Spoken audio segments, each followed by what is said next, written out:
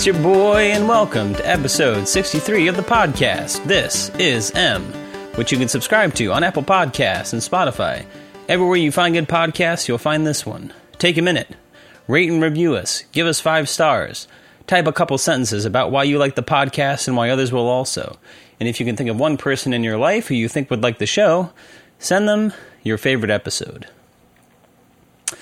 Hope everyone had a good Thanksgiving. Took it pretty easy myself, stayed here. Hopefully a lot of you did also. I know there's been a lot of talk about people traveling for the holidays, and there's been a big backlash against people doing that, and probably for good reason. COVID cases are up, and I guess to quell the tide, we're wanting people to stay in. But yes, much needed break for me the last week. I feel like went out of town. Sorry, I have to sneeze here.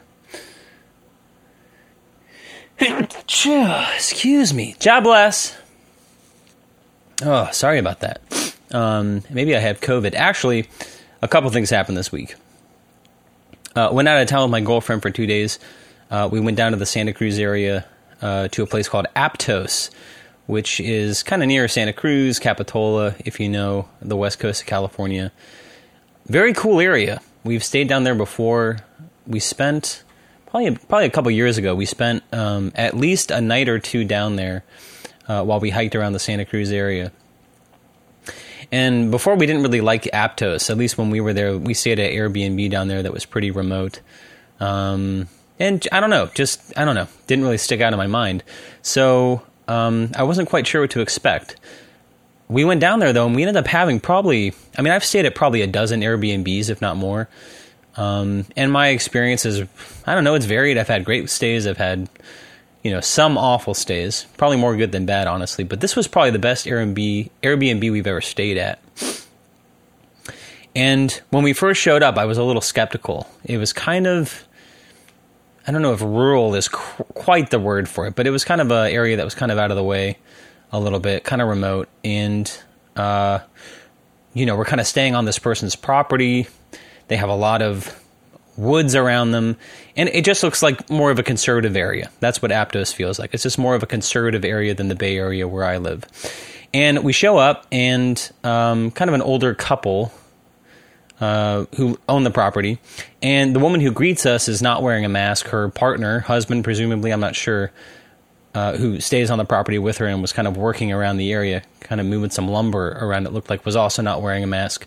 Well, a woman shows us the property, does not wear a mask the entire time, and me and my girlfriend are wearing a mask. So, it's not, I'm not saying it's confrontational, but it feels that way.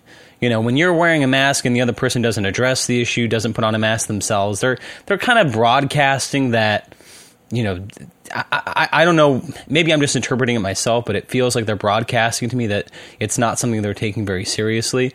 And maybe that makes sense. If you're living in a place like Aptos where there's just not a large population, or maybe you kind of stay on your property and you don't get out much, like maybe that makes perfect sense not to wear a mask. But I just felt, as the host of a property that people are staying at who are already probably feeling apprehensive, about renting a place where other people have been recently, I don't know if it's the right, I don't know if that's the message you want to be sending to somebody who's renting your property. But anyway, she's not wearing a mask, and I felt a little unsettled by that. But I will say, it ended up being the best Airbnb experience we've ever had. The property owners had their own house. They had a big outdoor area that was, it was really nice. They had an outdoor jacuzzi and a sauna, a little outdoor kitchen, an outdoor shower for our unit. The place that we stayed at was just a single room, which was like just a room enough for a bed and a bathroom. And then had an outdoor kitchen and shower for us to use, and I wasn't really sure what to expect. I was kind of anticipating it feeling like a very rustic kind of couple nights for us, but it was really awesome. It was really comfortable, and did a lot of great hiking in that area. There's a park called the Forest of Nicene Marks, which was just beautiful. And it's one of the things I love about California, and if I ever left, I think I would really miss, which is, no matter what you like, if you like the woods, if you like the beach, we have everything here in the Bay Area, and within an hour, you have everything else you would need. And, around us when we go hiking, you get a lot of the sort of California, Golden Hill type environment. There's some wooded areas, but more often than not, it's kind of, things feel pretty much open. For the last couple months, my girlfriend and I have been walking the Bay Trail. So there's basically about 500 miles of walkable trail that basically goes around the entire Bay Area. And we've started from where we live, which is sort of the Oakland, Berkeley area. And we've made our way north, and we've spent the last couple weekends kind of around this area called Carquinez and Crockett and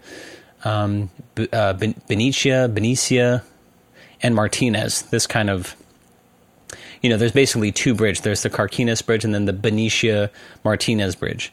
And we've kind of spent our time in between that area if you want to look at it on the map. But, very sort of almost central coast. I know they say the Bay Area is kind of Northern California, but it's, I don't know, to me it feels more central. But that type of environment, like when I was a kid, I read a lot of Steinbeck, the sort of rolling golden hills type areas that you find around Salinas and stuff. Well, that's also pretty typical of parts of the Bay Area also.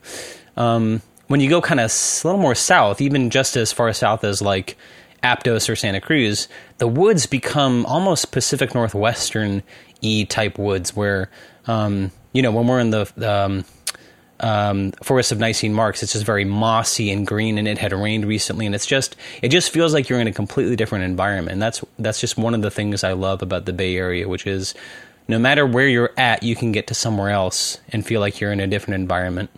And it was just, I don't know, it was beautiful. There's this one area called the Land of Medicine Buddha. There was like a Buddhist monastery, and they have this private it's part of Forest of Nicene Marks, which is a state park, but, it seemed like private property within that park that was owned by this Buddhist monastery. And as you're going around, you just see these sort of Tibetan flags randomly along the hike, and it was just beautiful. And I know it's easy to project this onto the space because it's attached to a Buddhist monastery, but even just walking into the woods, some places just have sort of a spiritual vibe. And I was also kind of reflecting on this area because as I'm there, we're staying at a home and a property that's a little more rural. It's not, it's sort of a small town outside of even Santa Cruz, which is itself is not a big place. You may have heard of it. It may be a place with a reputation, but it's not a big city. And being in a place like Aptos, which you've almost certainly never heard of unless you're from around here, you kind of feel like you're in the middle of nowhere. Or maybe nowhere isn't the right word, but, as I get older, I realize a part of me moving out to the Bay Area was that I wanted to live in a place that felt cool. I moved out here to live in San Francisco, and even though I've never lived in San Francisco, I've certainly spent a lot of time in San Francisco. I played a lot of music in San Francisco, but I never lived there. But I wanted to live in the Bay Area where it felt like things were going on that felt cool. And it wasn't like I'm from a small town necessarily, but I wanted to live in a place that felt consequential, a place of some consequence where it felt like things were happening. And I think that's cool. I think, I don't want to say what everyone should do, but I think, if you do want to do that in your life, it would not be a bad idea. But as I've gotten older, especially as you think about, well, where am I going to settle down? Where am I going to buy a house? If I do, how much, how far will my money go? Because when it comes to the Bay Area, you're just not going to find a lot for cheap. You're going to be hard-pressed to find, a decent home that's not knocking on the door of $1 million. And you're not going to get a palatial estate either.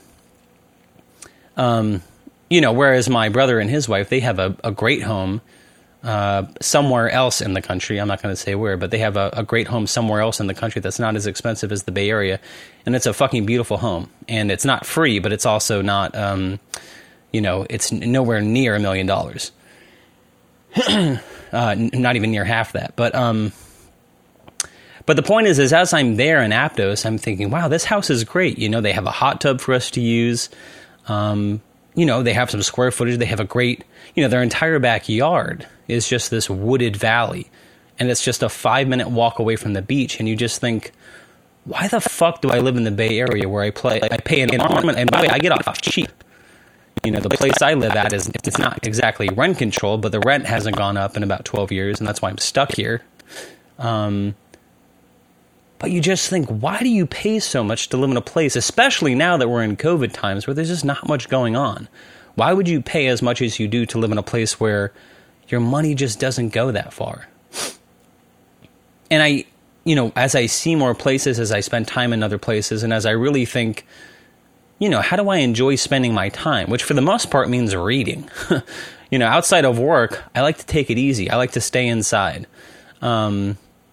Or even if I want to get out, there's plenty of other places that you can live, like Aptos, say, where there's great parks, there's beautiful hiking. There were things we saw on this hike that were even more beautiful than stuff that you see out in the Bay Area. And by the way, even if you wanted to get to the Bay Area, that's only an hour drive away from some other places that you could live and buy some property where your money goes a lot further, where you can actually get some property in a house, et cetera, et cetera. So, I don't know. It was just a great little vacation for us. And it was just nice to sleep in, wake up, go for a beautiful hike, come back. We grilled some chicken on this outdoor kitchen that they had for us, got in the hot tub.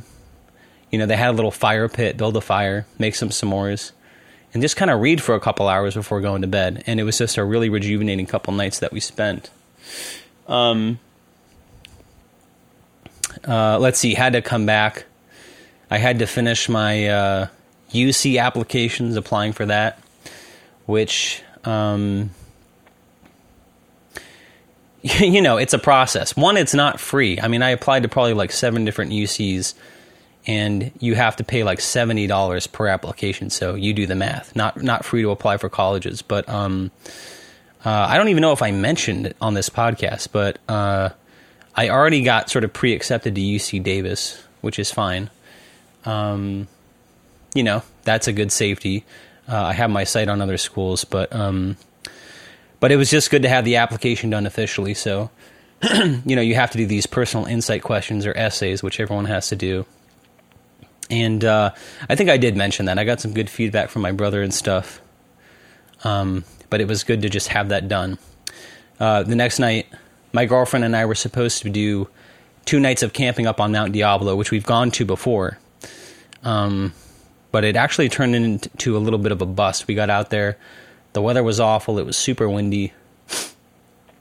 And basically, the minute I stepped out of the truck that we have, the temperature was just super cold. It was super windy. We had a horrible time getting the tent up. And even when we got inside the tent, it was just like you didn't want to leave. It was so windy up there that all you wanted to do was stay in the tent. And even then, you just knew that you were sort of settling in for a long night. And me and my girlfriend kind of had to look at each other and say, do we really want to hack it out here for 2 days? Or would we be a lot more comfortable just packing it in, driving back down the mountain, going home, getting some pho, and watching The Queen's Gambit on Netflix tonight? And it was kind of an emotional moment for my girlfriend, but we ultimately decided to pack it in. And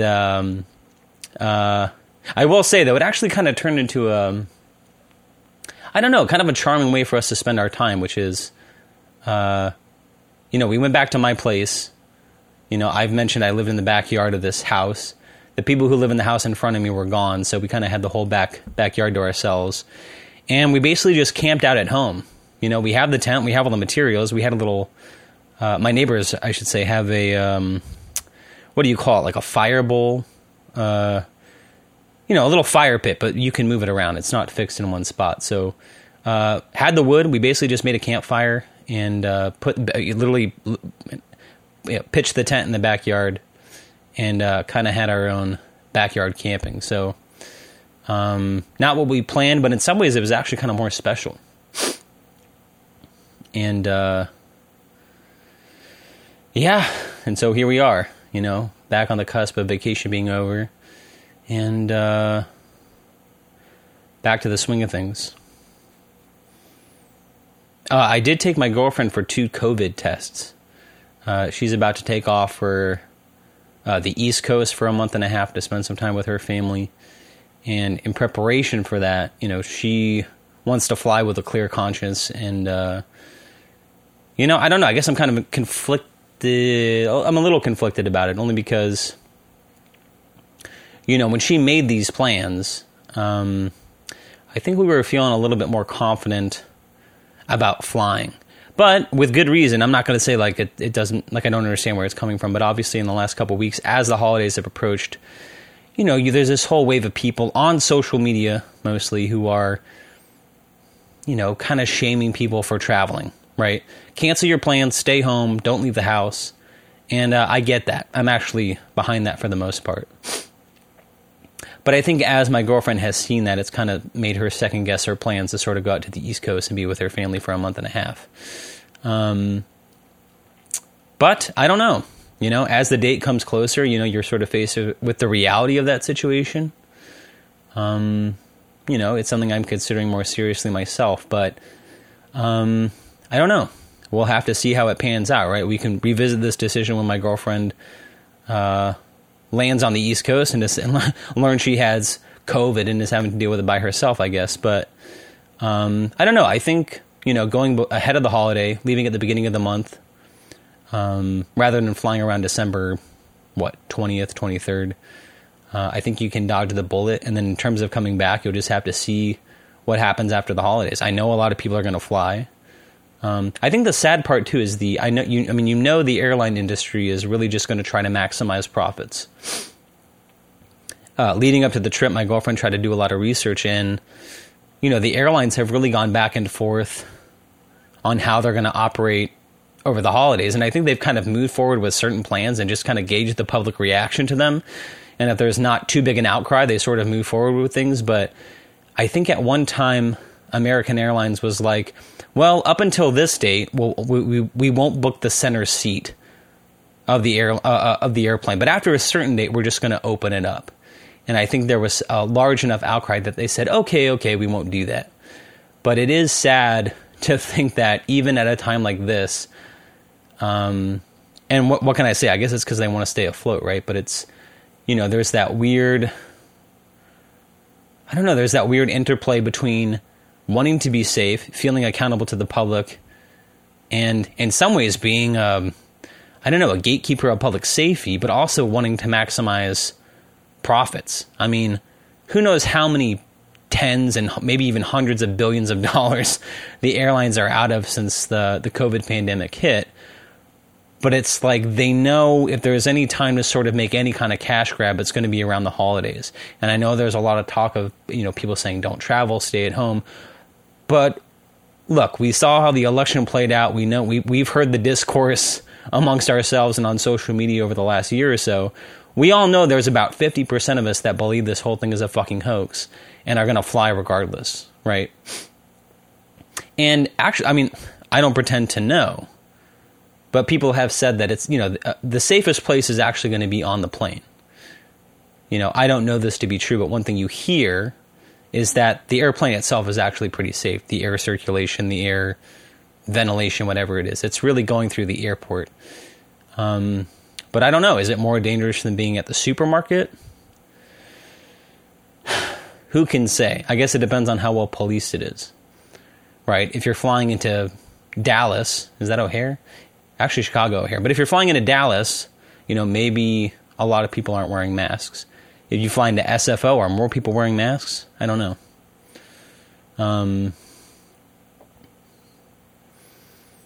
But we'll see. I don't know. I'm feeling reasonably optimistic that my girlfriend will be safe when she flies. And I don't know. I'm going to miss having her away for a month and a half. But, being with family is important for some people. For me, less so. But I don't know. I've seen my girlfriend with her family, and for her, it's a big deal. In some ways, that's kind of been the thing about our relationship that or I should say, one of the things about our relationship that I enjoy the most, which is, depending on who your partner is, you can really get insight into a life that's very different from your own. And not to speak ill of my family, but, we're not the closest. I've...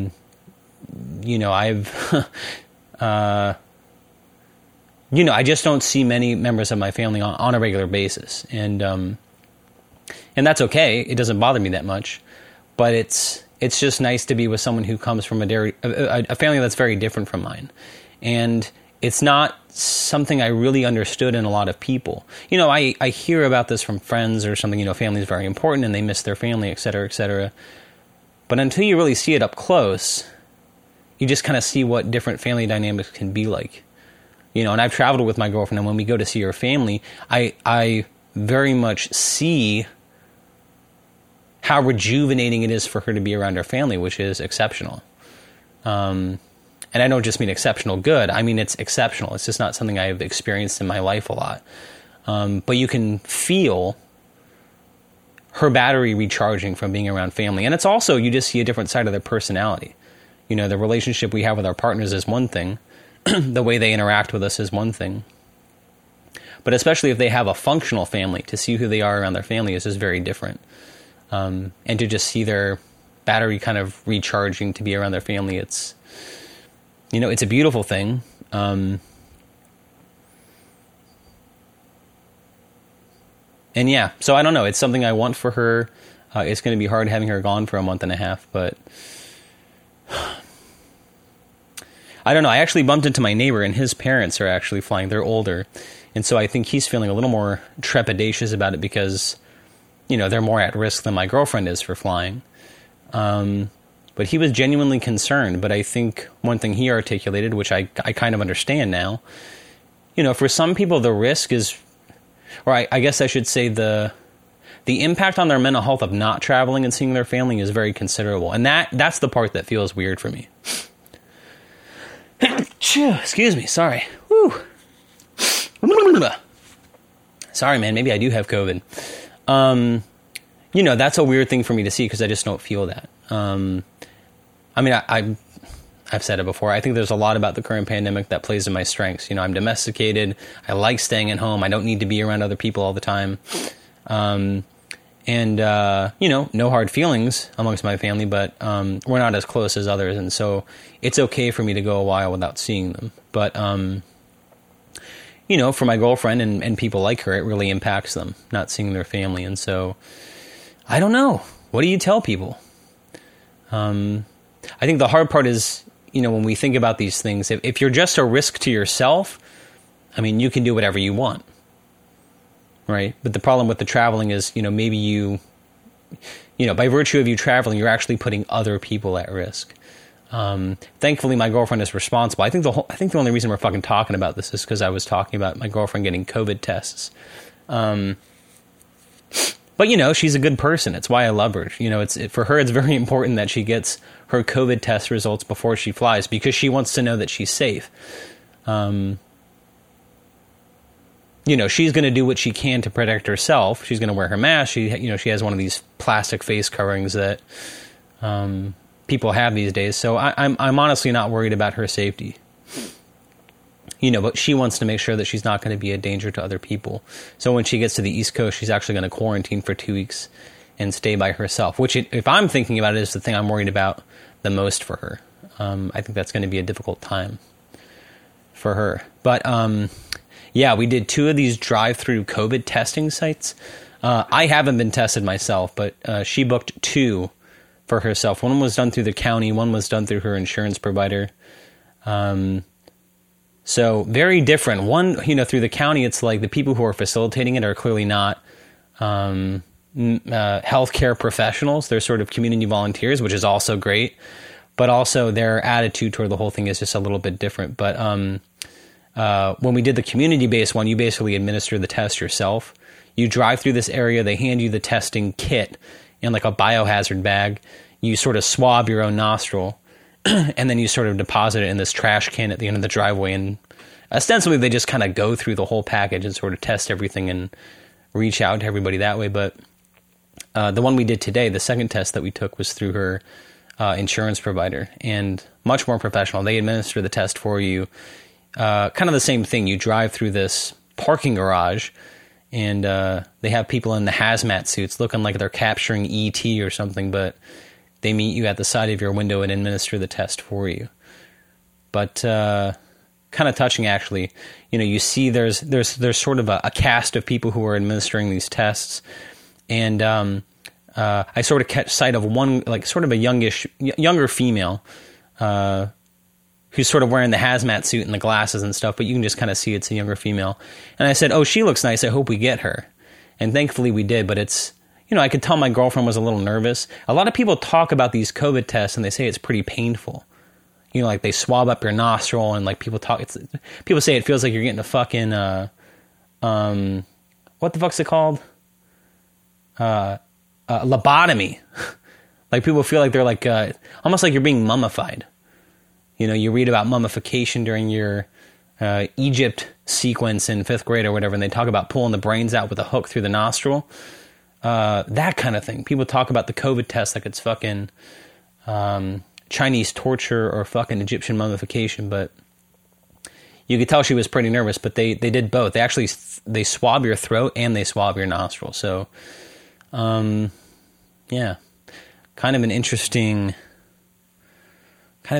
experience, you know? It does show you that we're kind of living in interesting times. I mean, I know people are saying that a lot, but it's just one of those things when I think about, like, you know, when I have kids, and who knows what reality we'll be living in when I finally have kids, but if I ever do, you know, if they ask about what was it like during COVID, you know, you'll just have these memories, these things that you're just not really going to know how to explain.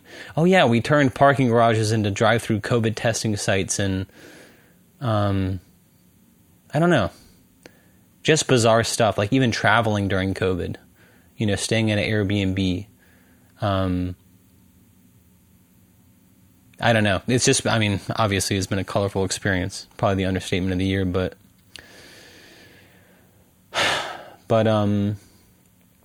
yeah, interesting nonetheless. Especially as I apply for schools, I just keep thinking, you know, next semester, you know, my final semester at a community college is going to be remote, sort of same as usual. But Jesus Christ, when I transfer to a 4-year, are we going to be back on site yet? Because I'm going to be spending, you know, fucking 10 times as much of my education, and if I'm not getting any classroom time, it's going to feel like quite a fucking ripoff. You know, I might as well be going to fucking online college. You know, like what's that online college that you used to see advertised all the time? University of Phoenix or some shit like that. I don't know. Yeah, I don't know. You just feel kind of like a sucker if you're paying, you know, I don't even want to say an amount, but let's say it's $10,000 a semester going to a UC and you're doing remote classes, you know?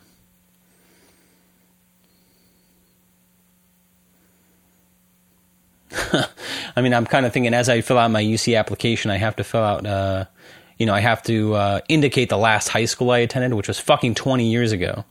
But as I'm filling out the application, I can't really remember the exact dates. You know, when I was a sophomore in high school, I was going to a public school, but who knows how I convinced my parents of this, but me and my brother both decided, fuck this, man.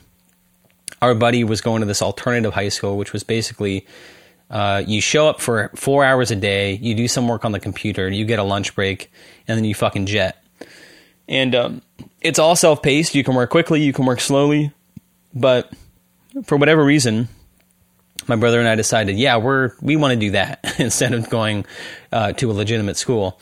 And that was okay with our parents, apparently. And so we did that. And I mean, I probably started there about halfway through the fall of whatever year it was. I think it was like 2002. And I finished about halfway through I think it was my junior year of high school. But actually, maybe my senior year, frankly. Maybe I graduated a semester early. But the point is that was 20 years ago. And as I'm filling out my UC application, it's like, what was the time frame that you went to high school? And it's like, oh shit, I just don't know. So originally I had guesstimated about what it was, but I thought I'd really be fucking pickled if, you know, those types of inconsistent, like if they happen to pull my record and the dates are inconsistent, you don't want to, I don't know, you don't want to invalidate your application. So I actually took the effort of calling this place and leaving them a message, telling them my name, saying, hey, I was there like 20 years ago. I'm just wondering if you happen to have a record of my enrollment, which they did. But what's so fucking crazy about this school is that it was basically an alternative high school for truant kids. So even though my brother and I were not truant, we were going to school with a lot of people who were, in some phase of the corrections system. They were on probation. They were, expelled from their previous schools. They had truancy problems. They wouldn't go to regular. A lot of them couldn't function in a regular school environment. So it was just a lot of chaos and disorder. And it was just so crazy 20 years later to call this, and I get the secretary on the phone and she's saying shit like, and first of all, I couldn't believe it. The secretary or whoever I'm speaking with is like yelling at kids over the phone. And I'm just thinking, what are kids doing at school anyway? Like, isn't everything supposed to be remote? But she's saying things like, she said, LaShawn, put that down. And Angie, you're in trouble, as she's like trying to like talk to me. And it's like it felt like a scene from Kindergarten Cop where she's just like yelling. I'm picturing like high school kids just like running around in circles around this person. And it's just like fucking chaos. Like something's never changed. But it brought me back to that time period where I was going to school there. And I remember the first day I showed up at school, this kid just comes up to me and he goes, "What side you claiming?" And I was like, "What?" And he's like, "What side you claiming?" "This north side Sugar Hill." And I was like, "What?" I didn't realize he was saying like, what neighborhood am I repping? Like, what gang am I a part of? And I was like, "Oh, dude, I don't bang, dude." And he was like, "Oh, that's what's up." But it was like, it was just a very surreal experience for me. I remember, I don't know how it happened, but, I don't know if you can tell us about your boy, but I'm not really a combative person. But I do remember, I was one of the few people who was going to school there who had a car. And so we would get this lunch break and, we would sort of disperse away from this school area out to all the, there was like a Taco Bell nearby. There was just a lot of places that people could go for lunch. And I used to take a couple people with me. And I remember there were these two girls who used to kind of, roll with me at lunch, because I happen to have a car. So they want to get off campus. So they're nice to me and we go get lunch or something along with some other people. But I think this one guy I went to school with, his name was Abraham. He was not fucking happy about it. And I remember, I don't know how he and I got into it or whatever, or how these girls even got involved. But for some reason, there was some beef between me and Abraham. I don't think he liked me rolling with these girls that he was kind of, I don't know, had claimed for himself or whatever. And I don't even know how tension like rose between me and these girls, but I happened to be at a fucking Guitar Center one day. I remember being in the acoustic guitar room of Guitar Center and my phone rings, and it's one of these girls, and she's like, "Abraham's gonna fuck you up." And I was like, "Oh yeah? Oh yeah?" And so I get all pissed. I hop in my car, I drive back to school, and I basically just burst in the door, and I start yelling, "Where the fuck is Abraham? Where the fuck is Abraham?"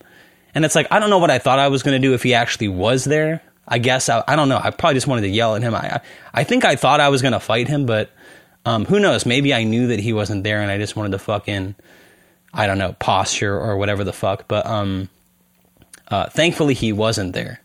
But I guess he caught wind of that, knew I wanted to squabble or whatever. He showed up the next day with a friend of his, who I guess was going to be his backup. But he was waiting for me in the parking lot for lunch. And I just remember he and his friend just sort of leaning up against the car, waiting for everybody to kind of pull out of the school for lunch. And I just saw him standing there. I remember, I don't remember her name, but I remember one of the younger teachers kind of knew what was going on. She kind of intercepted me when I showed up to campus and was like, "Where the fuck is Abraham?" She was the one who kind of stopped me and cooled me down and said, "Hey man, chill out." And I think it was, I think she noted it also because it was really exceptional for me. Like, what the fuck? This is your boy, not a fighter. Why the fuck is he showing up at school like he wants to fucking fight somebody? So I think she was sort of tipped on it, but she comes out and there were some other kids from school who are kind of waiting to see if this fucking fight happen. But, there's a couple people who follow me out, just kind of see if shit goes down. And I basically just walk up to the guy and I put my hand out and I'm like, "Hey man, let's just squash this. This is fucking stupid, right?" And it was so funny because it was like, he was probably, we were probably both 16 at the time. And even as it's happening, you think you both are a lot older. Like in my mind at the time, I sort of probably just imagined we were both like in our early 20s. Do you know what I mean by that? Like even when you're young, you sort of think of yourself as an adult. You sort of look at your peers as adults in some ways. It's not until you're older and you see people who are at that age that you realize how fucking young you were. But now I look back on that time and I say, oh, we were both fucking kids. And even though he kind of ran with a rougher crowd and even though he acted a lot tougher, I can also look back on that time period and realize, oh, he was just a fucking young guy. You know, and he was being tough with me because he felt like he had to act tough. But I could see, not that I fully registered it at the time, but now that I think about it and I think about how I experienced that, I realized, oh, he was fucking scared. You know, and it has nothing to do with me. I'm not a very intimidating person if you've ever met me, but it was just the idea of getting in a fight. You know, and he brought his friend as backup, not that he fucking needed, and I'm sure the guy could have kicked my ass, but when I walked over to him and shook his hand, you know, he maintained this sort of posture. But I remember feeling this palpable sense of relief from him, which was like, oh, shit. Oh, thank Christ. You know, and he was like, all right, man, cool. All right, cool. But we never fucking discussed it again. I think we both were like, we did our man dance. We did our fucking social posture thing of like, we had to act like we were going to kick each other's ass. But the truth is neither of us wanted to fucking fight. You know, it's just something that you sort of get peer pressured into. You know, you don't want to lose face. And I don't even know what set the thing off, but it was like those girls calling me and saying that this dude was going to fuck me up. I was like, oh yeah? Oh yeah? I immediately went into like movie mode. Who knows? Maybe I had just seen Fight Club or some shit, but it was like such a weird time. A lot of weird stuff too, especially for me. Like I've never been in a fight, but I've seen so many fights. I mean, the people I used to run with all the time were just scrappy dudes. I mean, the thing that, you know, when I try to think about the group of friends that I used to roll with, the story that just sort of sums up who they were, and not like their totality as human beings, but just kind of where, you know, that sort of late teens, early 20 mentality of where those guys were at and what their dynamic was growing up. And I think a lot of it had to do with being from Arizona, which is they were scrappy. And I say Arizona because when I moved out to California, you know, it was just a completely different vibe. You know, and I'm sure other parts of the country are this way too, but it's like in Arizona, when you go out to parties, when you go out to the bar, at a certain time, fights start. You know, and that's just the way it is. Like when the bars get out, people start fighting.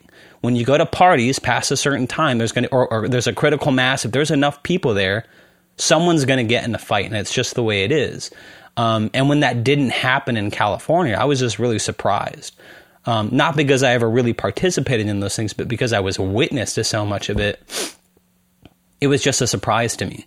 But in terms of that mentality, I mean, in terms of how inevitable it was, I mean, I remember hanging out with this group of kids that I always hung out with. The first time I ever hung out with them, or maybe at the end of I don't know, I was home for vacation around Christmas break one time. I was going to this boarding school. And I remember towards the end of that trip, we'd probably been hanging out with this group of people for like 2 weeks. And I remember, you know, we're at some party. We had been to a party the week before where there was some beef with the guy who was hosting it. And all of a sudden someone calls and says, oh, so-and-so from the other party says, fuck you guys. And if you guys ever want to fucking throw down, it's time to fucking throw down. So everybody just gets in cars as a big group of people. We mob over to that house. And basically there's a fight in the street. And one of the dudes that we hang out with gets stabbed with a Leatherman blade. And he's okay. He doesn't need to go to the hospital. But it was just like, I was like 15 at the time, and some dude that we were rolling with got stabbed with a Leatherman blade in a fight. You know, there were plenty of times where we saw guns get pulled out or guns get fired in the air or whatever the fuck. And it was just like, the scene that I'm thinking of that I think kind of sums them up is I remember one time being at this apartment party, which I'm assuming other parts of the country are like this, or maybe it's just indicative of the age that we were.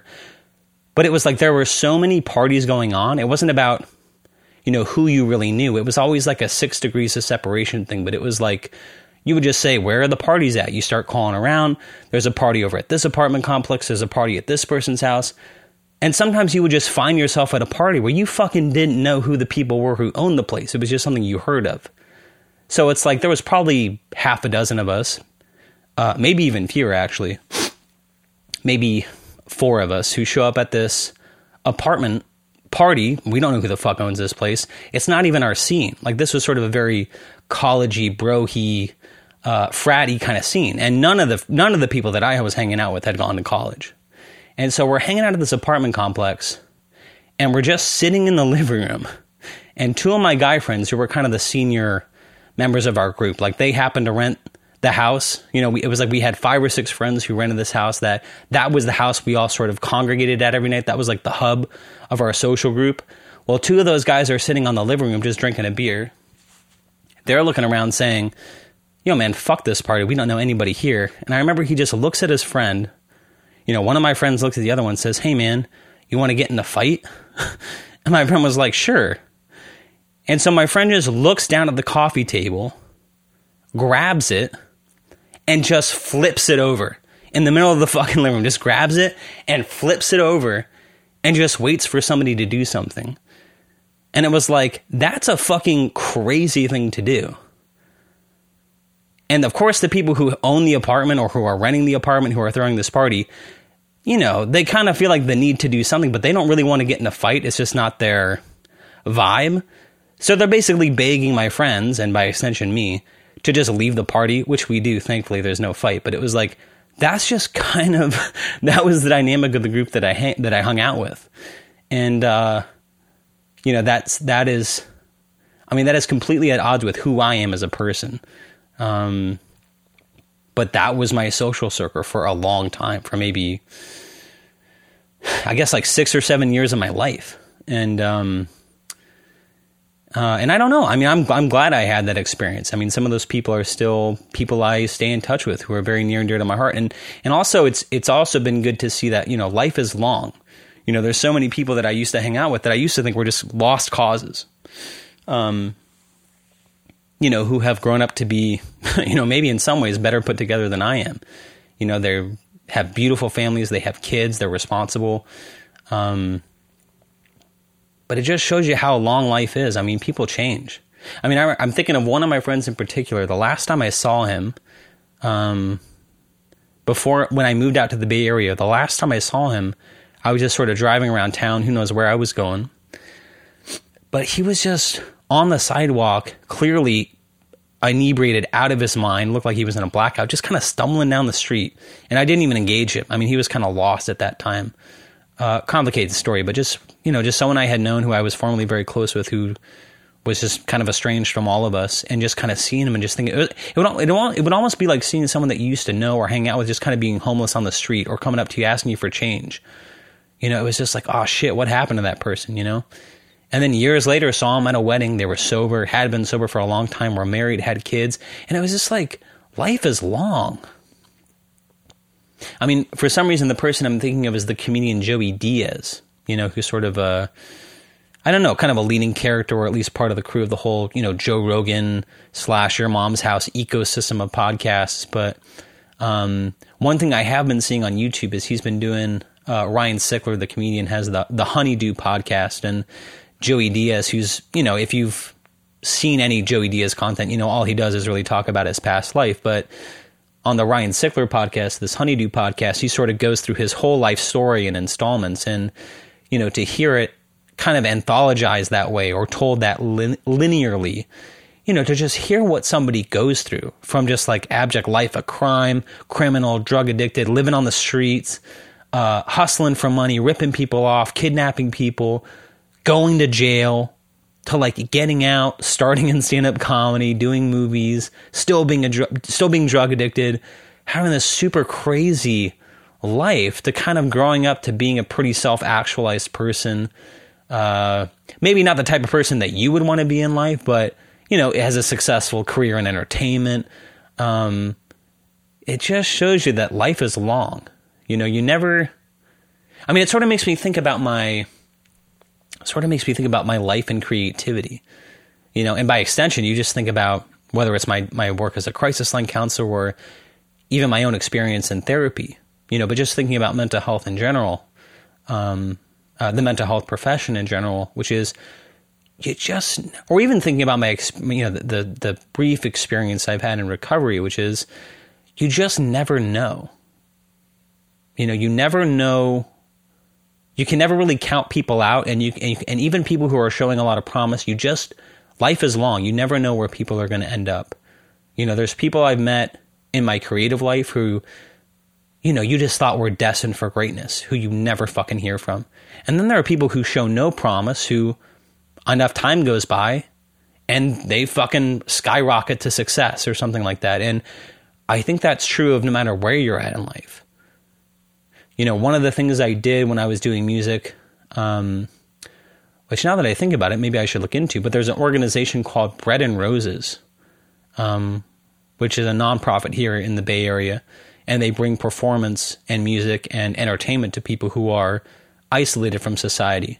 And that covers a lot of ground. That's people who live in senior citizen homes. That's people who live, who are incarcerated, people who are in residential drug rehab facilities.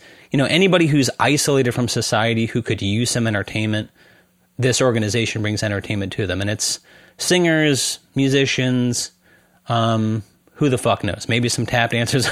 I don't know what their whole ecosystem of entertainment is, but a handful of my music friends used to do this as sort of a volunteer thing. Something that, it sounds nice to do something good, but in actual fact, the performances I did with Bread and Roses were some of the most fulfilling performances I ever did.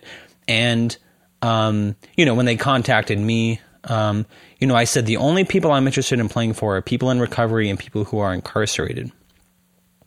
And the niche that I found was sort of playing for people in recovery, partly because I had my own experience, but also, there was just something about those performances and those audiences where, I don't know if everybody felt this way, but for me, those people really listened. And I think especially because the music I make was so confessional, and I think I happen to be very personable, and I think I, whatever my temperament is as a person and performer, I think those people didn't feel judged. I was able to play those facilities and kind of endear myself to people and hopefully perform well, but also really have an impact and also really connect with people. I mean, one thing I would always do is, and it was actually spawned by the first time I played at this one place. I don't want to say what it's called, but it's a residential rehab facility in Berkeley, California.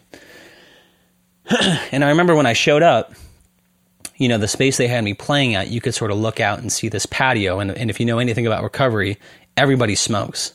And so you have everybody in this residential facility out on the patio, and everybody's getting their cigarettes and, whatever they're ending, which may have been like group meditation before the performance, which is what people are showing up for to see me, everybody's just getting their cigarettes in. And I see one dude out there playing guitar. And so I think, if this dude shows up, I'm going to ask him if he wants to play. And so I play, probably 3/4 of my set. I probably have like 2 or 3 songs left. And I just say, I'm rapping with the crowd, and there's sort of banter between songs and just kind of talking with people. And I don't know, the mood was feeling right. And I just remember asking this person, I said, hey, when I first showed up, I looked out on the patio, I saw you playing guitar. Would you like to play something for the group? And it was just a really touching moment, where you could tell it really felt vulnerable for them. They didn't really want to do it, but this is a group of people who have been, in meetings together for the last, few weeks, ostensibly. And it was just kind of I'm sure you can imagine a lot of people who are in recovery, a lot of the conversation, is how their drug use has taken them away from things that they're passionate about. And for a lot of people, that's their creativity. And so I'm just guessing that this was something that kind of came up in their conversations, but, the group was very supportive. And so they went up there and played a song. And it was just, more than anything I did, that was really the highlight of the night, for that person to get up there and perform, which I think was something that they had wanted to do for a long time, or something that they had let get away from them because of their drug use, that here was an opportunity that they weren't expecting, that now they could perform. Why am I saying all this?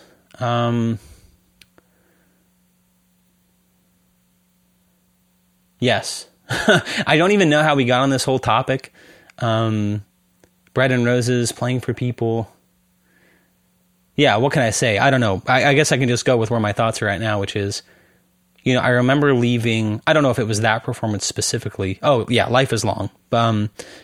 I'll just say this, though. There were times leaving those performances, especially at that one facility. Every time I played there, that there's something about that space that really,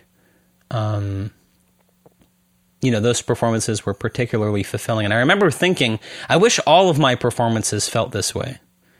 There were shows I played where I was opening for, this artist, or I was playing at that sold out, venue opening for that person, which was like always a dream of mine. And that was always cool, but it was so ephemeral. It was like once it was over, it was like it never really happened. And there's probably a lot of reasons for that. You know, some of it's personal. That's partly my constitution. You know, I'm very dismissive of, you know, the small successes that I have had.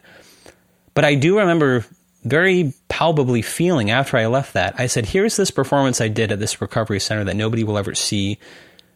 You know, these are not things that you share to social media. These are things that just sort of happen. But I remember leaving and feeling like if I could leave every performance I did feeling the way I feel now, I could be happy. You know, not that I would be successful as other people think about it. You know, I mean, I volunteered my time. I'm not making money. It's not something that you can really make a living doing, but I just thought, you know, I really need to absorb how I'm feeling right now because this is happiness. And I think it was one of the first times that I really, I don't want to say thought about it this way for the first time, but it was like I really, you know, there's certain bells that when you ring them, they can't be unrung. And there's certain thoughts that once you have, you can't unthink them. And it was one of those moments where I noticed how I was feeling and I was acknowledging how I was feeling. And I was like, you know, you really have to take this seriously because I've had this very serious thought, which is, oh, wow, there's in terms of my happiness quotient, in terms of my, you know, my quantifiable level of happiness and feeling fulfilled, there's something very different about what I get out of this versus what I get when I'm pursuing my other creative endeavors. You know, when I'm trying to get X number of streams on Spotify, which, by the way, one of my original songs just got 1 million streams on Spotify. So that's not nothing. That's something to be proud of. But, you know, that's something that, you know, before it happens, I think, oh, when I get 1 million streams on an original song of mine on Spotify, then I'll be happy. You know, then I'll feel like a success. Well, that happened. I mean, your boy has had over 25 million streams on Spotify probably, but I just mean, you know, just today I saw that one of my original songs has over 1 million streams on Spotify now. And it doesn't feel like anything. It's cool. It's something to say and it's something I think about and it's not nothing, but it doesn't feel like anything to me. And yet when I think about those performances that I did at this recovery center, I remember leaving and thinking, this feels good. You know, this feels like happiness. And it's not that you can bottle it up and feel that way forever, but it was just something to think about. Like, wow, you feel good after this. I don't know that I've ever felt this way after any other show that I played. You know, and it's not that anything decisive happens in that moment, but it's just, as I reflect on it, I think, well, maybe it's not so surprising that I've shifted away from, focusing on my creative career to, you know, considering seriously a career in mental health. At least that's where my education's pointed. But the whole reason that even came up is I was just talking of that life is long. You know, I was saying, you know, coming from a certain group of friends who were scrappy and, you know, you think you know where people are headed or you think you know what people's lives are going to turn out like, and you just have no fucking clue. And, I remember one time playing at this facility and one of the facilitators, who was someone I connected with, an interesting moment. I mean, I was working in food service at the time. That was like how I made money to pay bills, was I worked at restaurants. And I remember maybe a year after my first performance at this space, one of the facilitators came in with their partner, and I had sort of forgotten about it, but he said, "Oh, you're so-and-so, aren't you?" And I was like, "Yeah." And he goes, "Oh, I facilitated at this one place. And, you know, I remember your performance." And that was something, you know, normally after the performance, he said they have some kind of meditation debriefing thing. And he said, and we spent the whole time, you know, we spent that hour just talking about your performance. And it was something that really touched a lot of people. And it was just, you know, for me, it was really rewarding to hear that. You know, fast forward to maybe another year later, you know, this person who's facilitating at a recovery center, themselves supposed to be in recovery, you know, he's drinking again. And, you know, that's fine. I'm not judging this person. your boy has been sober and not sober at intervals as well. There's been times where I wasn't drinking and then I got back on the sauce. And now I haven't ingested a mind altering substance in over 3 years, maybe almost 4 years now. Is that going to be my life forever? I don't know, but that's where I'm at right now. So I'm not giving this person a hard time. I'm just saying, recovery is a particularly good example of just never being sure. Life is long, life is dynamic. Sometimes we're doing really well, sometimes we're struggling. And just because you're on top today doesn't mean you're going to be on top tomorrow. One day you may be at a time in your recovery where you're working at a residential drug rehab facility, and who knows how long you do that for, and then the next day you've relapsed. And yeah, I'm not sure what the point that arises from all that is, except I don't know, man. Life is weird. I mean, in other episodes I've talked about friends of mine who, maybe part of this whole coronavirus thing is just seeing how people deal with it, especially as polarized as we've gotten with the whole political thing. I have friends of mine who are formerly pretty liberal who, for whatever fucking reason, since Trump fucking came into office, they become these sort of alt-right advocates, Trump supporters, which is fucking strange to me. But such is life.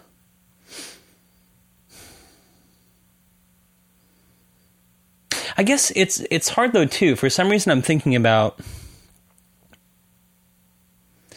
I think maybe we touched on this in other episodes, but I think it's hard because, wherever people are at in their journey, whatever that means, it's hard to it's hard not to judge them against who they've been in the past. And even when people are doing well, right? I guess I'm thinking of this in two ways. So, people can be like, I'm thinking of one person in particular who, according to one standard, is someone that I grew up with who's doing very, very well. They live out here in the Bay Area also. They have found some success in the financial sector, in venture capital. They've co-authored some pretty famous books. And yet, as I've stayed in touch with this person, or especially through social media, I've just kind of seen the type of worldview they seem to have and adopt and advocate for and want for other people. You sort of judge them. And there's a part of me that I remember when this person was just kind of a dorky teenager, right? Who I sort of thought was kind of square. And there's a part of me that goes, hey man, get off your fucking high horse. You think you're so-and-so? I remember when you were X, right? And I think that, but that's not really fair either. Because on the other side, there's I have friends of mine now who were formerly very scrappy, didn't seem to have a lot of prospects. And honestly, if you had to lay bets when you were 19, how far this person would come or what they would accomplish, you probably wouldn't put a lot of money down. And yet they've gone on to become, productive, contributing members of society who are, they've always been good people. For some reason, I'm thinking of the YouTube personality, Larry Lawton, who says, he doesn't believe in bad people, he believes in bad choices. Well, there's something to that, right? There were people I grew up with who were not bad people, they just happened to be making bad choices. And a lot of that, frankly, was informed by how they were raised and the type of behavior that was demonstrated for them. But the point of all this is, it's not really fair to hold people against the standard of who they used to be, right? And I think the first time this was ever sort of articulated for me was, throughout my whole life, I've been into religion, even as an atheist, and I still consider myself an atheist and a skeptic. I've always been interested in just religious belief and the religious worldview, and whether it's Scientology or Mormonism or Seventh-day Adventist, I've spent a lot of time with different religious groups, reading about religion, reading about theology, just all sorts of stuff. It's just always been an interest of mine. And I remember I stumbled on this multi-series. There's maybe 13 episodes, maybe even more. Each one an hour long, called Does God Exist? And it's sort of narrated, and it's sort of it's almost like Cosmos. The Carl Sagan series about astronomy and cosmology and all that sort of shit. But it was a 13-part educational series by a pastor called Does God Exist? And in his mind, this was a 13-part series that clearly demonstrated the scientific proof that for God, the scientific proof for, so it's like a lot of religious things where it's posed as a question, even though you can anticipate the answer they provide. So it's like if you ever get handed the Watchtower or Awake, one of these proselytizing magazines that the Jehovah's Witnesses or the Mormons will give you, the cover is always a question. Like it'll say, is there an afterlife with a question mark? Well, if the Mormons are fucking handing it to you, you can guess what the goddamn answer is. But that's what this series was like. It was, does God exist? Question mark. And here was his 13-part scientific proof for why God exists. Now, you can guess it's not scientific, right? But it still sticks with me. For two reasons. One, he tells this story, which is fucking crazy, which is he used to be an adamant atheist and he used to make fun of religion, and he thought he was going to sit down and write a book called All the Stupid Things in the Bible. So he picked up the Bible and he started reading it with this lens. I'm going to read this Bible, I'm going to find all the stupid things in it, and I'm going to write a book called All the Stupid Things in the Bible. And he says he read it cover to cover, didn't find a stupid thing in it, so he flipped it over and read it again. Didn't find a stupid thing in it. Then he read it again, and by the third time he read it cover to cover, he was convinced that this was the holy word of God, etc. That's his conversion story, which is a bunch of bullshit. But here is the part of that series that sticks with me that I still think about and I think is very important. He says that he was formerly an atheist. He was formerly against religion, and he was very vocal about it. That's the story he tells. And he says that now that he's a pastor, all the time, he encounters people in his life. It sounds like he grew up in this rural community where everybody fucking knows each other. So it makes sense that you would, live alongside people who've known you your entire life, have seen all your iterations, etc. But he says all the time he runs into people who say, you act like you're high and mighty. You act like you're full of the Spirit now, but I remember when you were so-and-so. I remember when you thought all this was nonsense. So don't act like you're fooling me. And he talks about how unfair that is. It's true that whatever experience we have of some people, we have experienced them in this narrow lane of whatever time we had with them. And it could be, we went to preschool through 12th grade with somebody before they went off to college. Or maybe we knew someone when they were in college. Or maybe we're meeting someone in the middle of their life where they're drug addicted, down and out, they lost their wife, they lost their kids. And whatever experience we have with somebody, we think we know them. But the truth is, life is long. And it doesn't matter who somebody was to you at some point in their life. They are who they are today. And it doesn't mean that that person is objectively better. But it was his acknowledging that it was unfair, even though I disagree with who he is, right? He's an evangelical pastor who, trying to give for intelligent design, right? For ID, he's trying to make this 13-part series sort of proving that there's scientific proof of God's existence, which is not true. But there was something about the way he phrased it that's always stuck with me. It was unfair for people. People don't want you to be better. People always want to keep you in a box and define you by how they used to think of you, how they used to see you.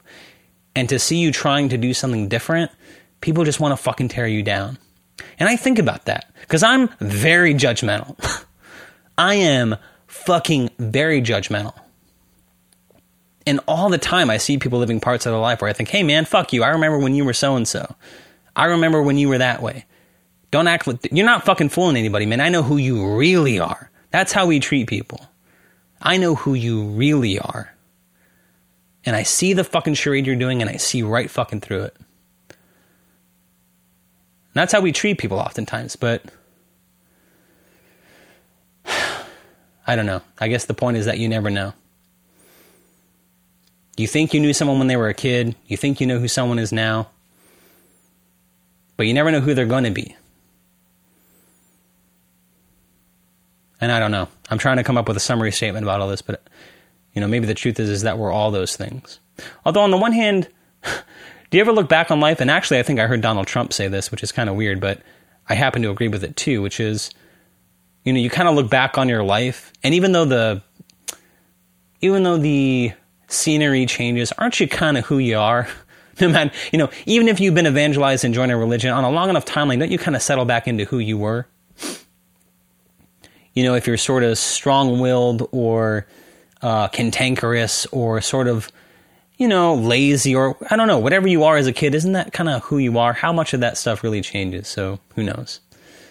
Yeah, I'm not sure what the lesson of all this is, except there's something about that. It's very easy for us to try to hold people accountable to who we knew them as at another time in their life and sort of assume that that's the truth. And to see, in another way, it's, when I think about my friends who were very scrappy and, drank a lot, to see, it's almost like I see them as like performing, I almost feel like there's a performative aspect to them being good contributing members of society, but that's not entirely fair. People get to be whatever they do. It's not my idea. I think Adam Carolla said this, who said, you can be an arsonist, but if you never, you can be a full-fledged pyromaniac, but if you never set a fire, who gives a fuck? There's something about the whole social justice warrior that, in a way, I always come back to my experience of, the time I spent with religious groups of people, which is, there's this idea now that thoughts are crimes. What you think is a crime. That's something that you should be held accountable for. I don't know that that's true. I think the only thing we should really care about is what people do.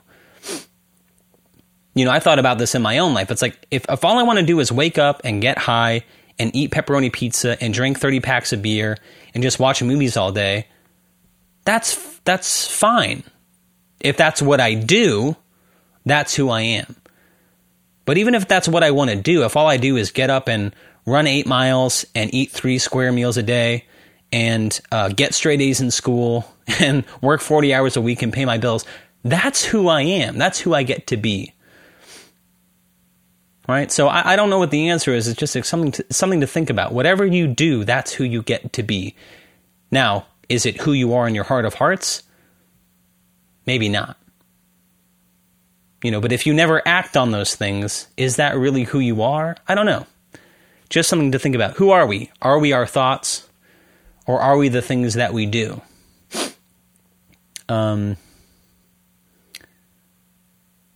Maybe we are our thoughts, but maybe it just doesn't matter. Maybe the only thing that really matters is what we do. So, yeah. Put that in your pipe and smoke it, motherfuckers. If you haven't subscribed to the podcast, you can on Apple Podcasts and Spotify. Yes, take a minute, rate and review us, give us 5 stars. This was a fairly good episode. Started off kind of strange, but I'm happy where we ended up. If you like this kind of content, go ahead and give us a 5-star review. Type a couple sentences about why you like the podcast. And if you can think of someone in your life who you think would like this quality of conversation, go ahead and send them your favorite episode. Hope everyone had a good Thanksgiving.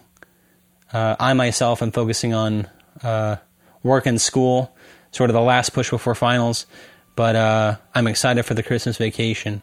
And yeah, I'm looking forward to seeing what the next month and a half will be like with my girlfriend gone. Who knows? Your boy might be going fucking crazy like Jack Nicholson in The Shining. But if I am, it'll be good content for the show. So stay tuned. Subscribe to the show if you haven't. Until the next episode, thank you for listening. Thank you for your time. And ciao for now.